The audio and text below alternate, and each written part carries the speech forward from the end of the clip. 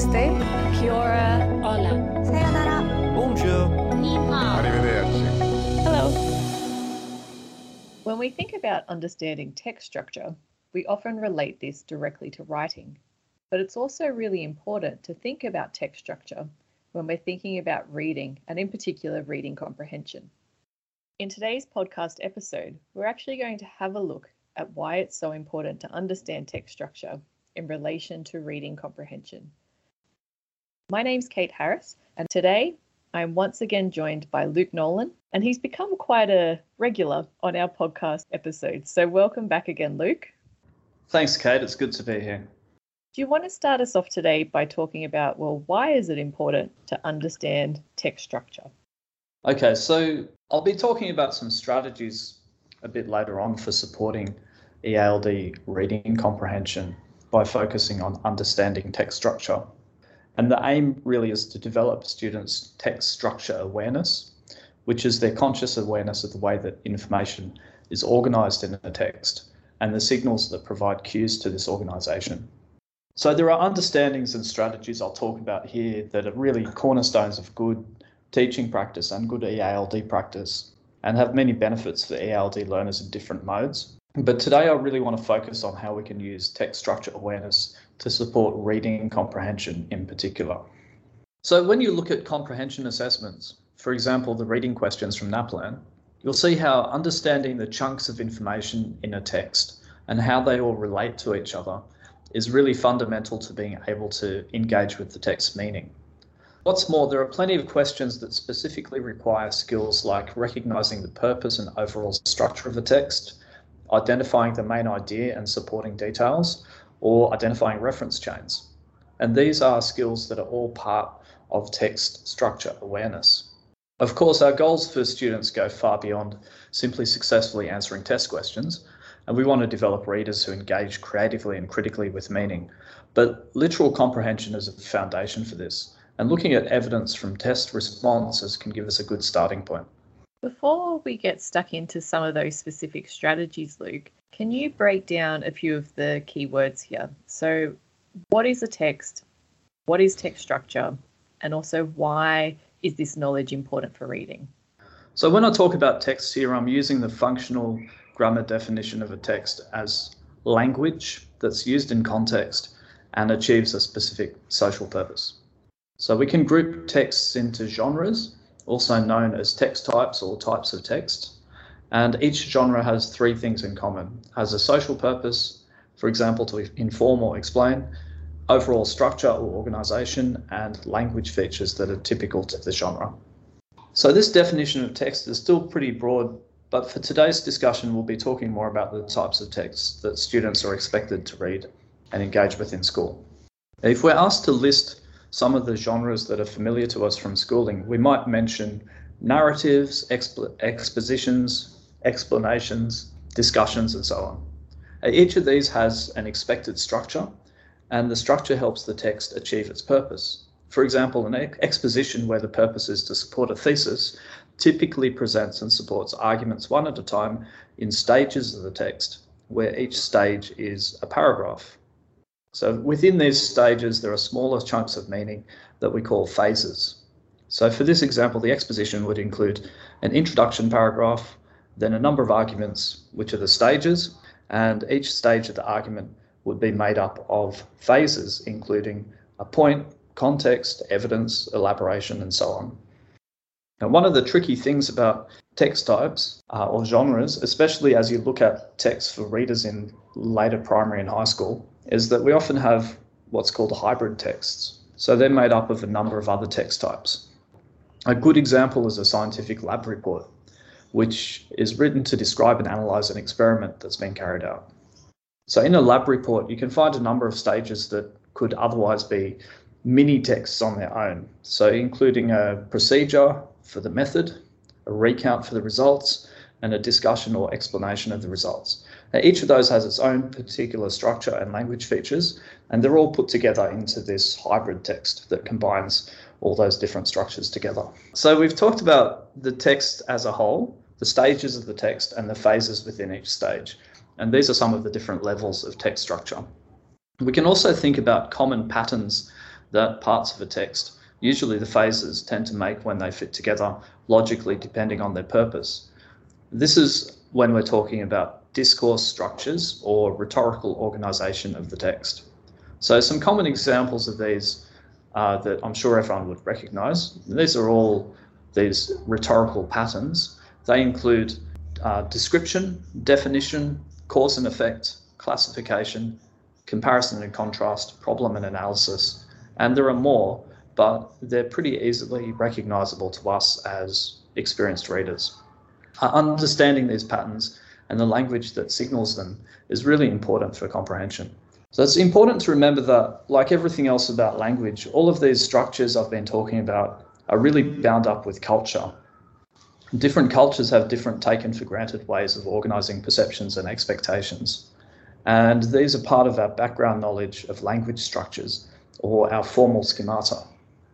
So just to give you an example of something that I've noticed, which reflects this difference across cultures and languages at a paragraph level, marking essays from high school students, I've often found that students from some language backgrounds who are in the earlier phases of learning English can tend to structure a paragraph by giving details that build up to a point, then giving the main point at the end of the paragraph. It's not the expected structure in English, but what the students are doing is structuring their writing in a way that anticipates the expectations of the reader based on the structure of that text type in their home language. So the example there is about writing, but this still gives us some insight into students' text structure awareness, which is a key component of fluent reading. Now, text structure awareness can be understood simply as how we keep track of and make connections between ideas and details in text. While we're reading, we're always constantly referring to this. A great deal of the time, this process is unconscious and automatic, and it's one of quite a few processes that fluent readers coordinate rapidly and simultaneously about every 2 seconds while we're reading. So we're constantly doing this in the background while we read, referring to text structure. And it's interesting, if a text becomes more challenging and we have to then focus more conscious attention on it, we actually then start to make deliberate use of our knowledge of text structure. So we slow down and look for certain things. So we use text structure awareness when we recognise the higher level patterns of organisation in the text, the important ideas, and the language that signals the text organisation. There's good evidence that explicit teaching of text structure that teaches students to engage with text in a systematic way has a positive impact on reading comprehension and recall. The research also shows that text structure awareness is most effectively taught when integrating reading and writing, and that text structure awareness instruction should not be isolated or one-off. So if we want to improve comprehension for students, we need to teach text structure in a way that's ongoing, systematic, and applied to every text that we read and write. You just mentioned at the end there, Luke, about the importance of teaching text structure awareness explicitly and that it shouldn't be isolated or a one-off. So what could this look like when we're thinking about explicitly teaching this for our EALD learners? So we know that comprehension depends on the reader's understanding of text structure, and we know that these structures are predictable, but also that they're interwoven with language and culture. So students from different language backgrounds all start with different expectations of text structure and different knowledge that they bring to that reading in English. So we need to explicitly teach knowledge of English text structures, the language that realises those text structures as well. Now, breaking this down a bit, we need to build students' knowledge of the different genres or types of text and how they're structured. Also, how to recognise the main ideas, the supporting details, and those common rhetorical patterns like cause and effect, for example. How to recognise sentence level structures and connections across sentences and between them. And all of this involves developing meta-language for describing text structure. So we need to work with the students to build a shared language so that we can talk about the text structure using words like cohesion, text connectives, referring words, and so on. And this meta-language helps equip the students to notice and use all of these structural features deliberately when they're engaging with the text meaning. There's quite a few points that you highlighted there in terms of what we need to do to explicitly teach, but what strategies can teachers use to be able to implement these? So people often think about reading strategies divided up into before reading, during reading, and after reading. And I might use that structure here. So we'll talk about before reading strategies first for teaching text structure awareness. One good before reading practice is simply when you're presenting any new text, preview and identify the structure. And this is where you can get the text up on the whiteboard and have a good teacher-led conversation around the text and jointly annotate it to mark its structural features. So you're thinking aloud here and talking around the text, and that's what's important. It might sound something like this. So this text is a causal explanation. We've seen one of these before, haven't we? Right, there are two stages here. The first stage is the identification, and the second stage is the explanation sequence. So we can be putting labels on at this point as well. And we could look at the explanation sequence and see the cause and effect. I'm highlighting the cause in red. Who can see where the effect is? Right, let's highlight the effect and draw a line to connect the cause and effect. So here you're building up the students' meta-language by using an authentic text in context, which is related to the curriculum that they're engaged in. And so it's all situated in context, and you're developing this knowledge of how the structure really works to achieve that purpose. Now, over time, you teach this text awareness following a controlled, guided, independent sequence. So at first, you're giving the students all the information, but gradually you're handing over and they can recognize a text and say, for example, oh, so this looks like a causal explanation, and I can expect to find an identification stage followed by a sequence of causes and effects, and I need to be on the lookout for verbs and connectives that show cause and effect relationships. So that's when the students sort of internalize that and they're able to apply that knowledge. Now, as students gradually develop their knowledge of text structure, we can support them to practice using their knowledge before they read in order to make informed predictions about the content of a text. Understanding text structure gives a good framework to teach skimming and scanning. So students are skimming and scanning strategically and making use of their knowledge of how the text works when they look for key information. I know that I've certainly found this to be something that's really useful to teach as part of a package of examination response skills for senior students in high school, where they have to very quickly look at an unseen text, connect that with their background knowledge of how similar texts they've encountered have been structured, and then that will help them to know where to look for certain information, especially if they're under time pressure. Now, when we teach text structure, one useful strategy before reading can be to use a skeleton text.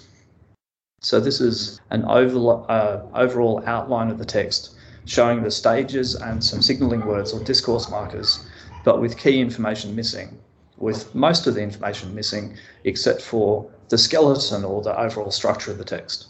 So this can help students to work on predicting the text's content, and so they're noticing the text structure, but they're also learning to deliberately use their knowledge of the text structure to anticipate what's going to be in the text.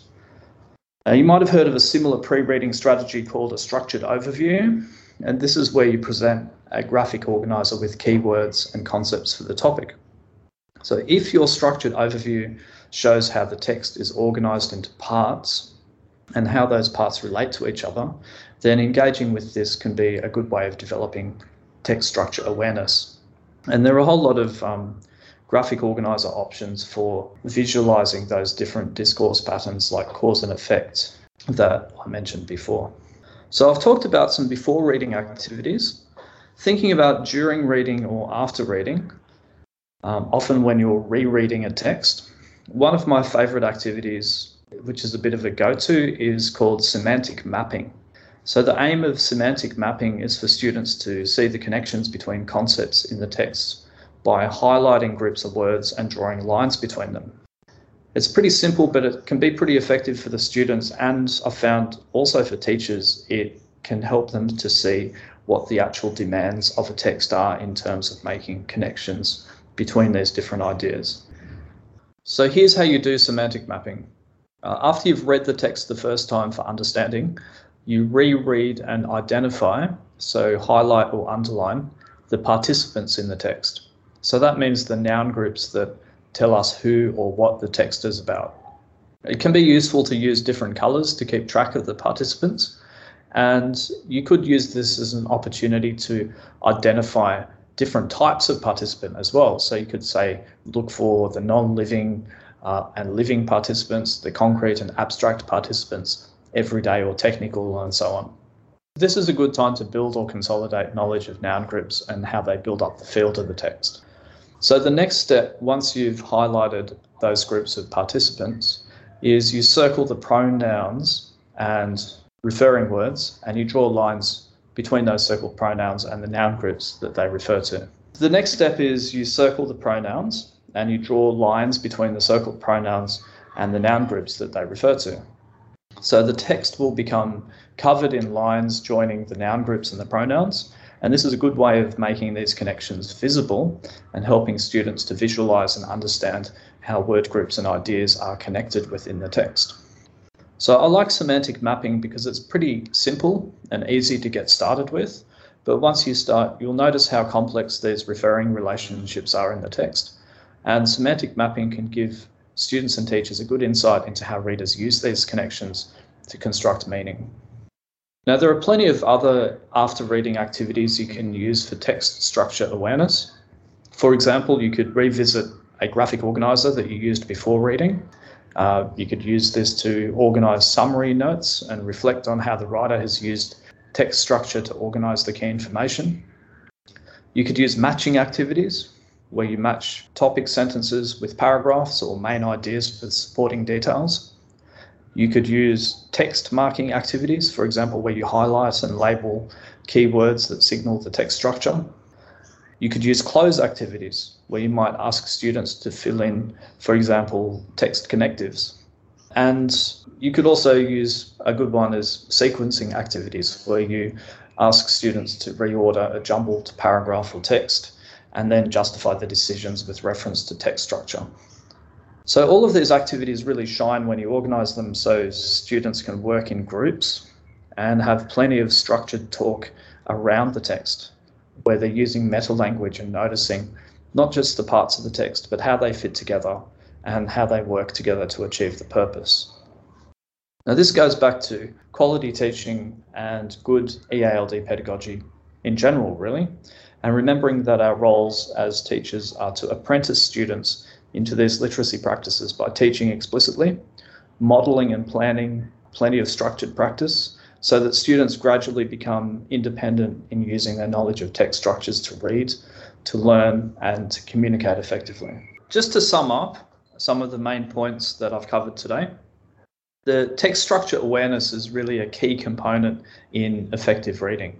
It's something that we're doing all the time as experienced readers automatically, but when we come across more challenging texts, we tend to slow down and use our text structure awareness deliberately as part of our repertoire of reading strategies. So also, we need to remember that EALD learners bring with them different understandings of text structure based on their literacy experiences from their home language. And so we need to teach text structure awareness in a way that is explicit, ongoing, and integrated with the curriculum, so that students eventually develop independent mastery and they can apply their knowledge of text structure awareness to learn and communicate. As always, Luke, you've given us lots of interesting things to think about, and you really highlighted why it is so important to think about text structure, not just when we're thinking about writing, but also to explicitly teach it when we're looking at reading. So thank you for joining us here again today. No, thank you. And this is something that I believe is really important and valuable for teachers and our students. And I hope that everyone takes something away from this. I'm sure they will. And thank you everyone for joining us for this episode of the EALD Conversations podcast.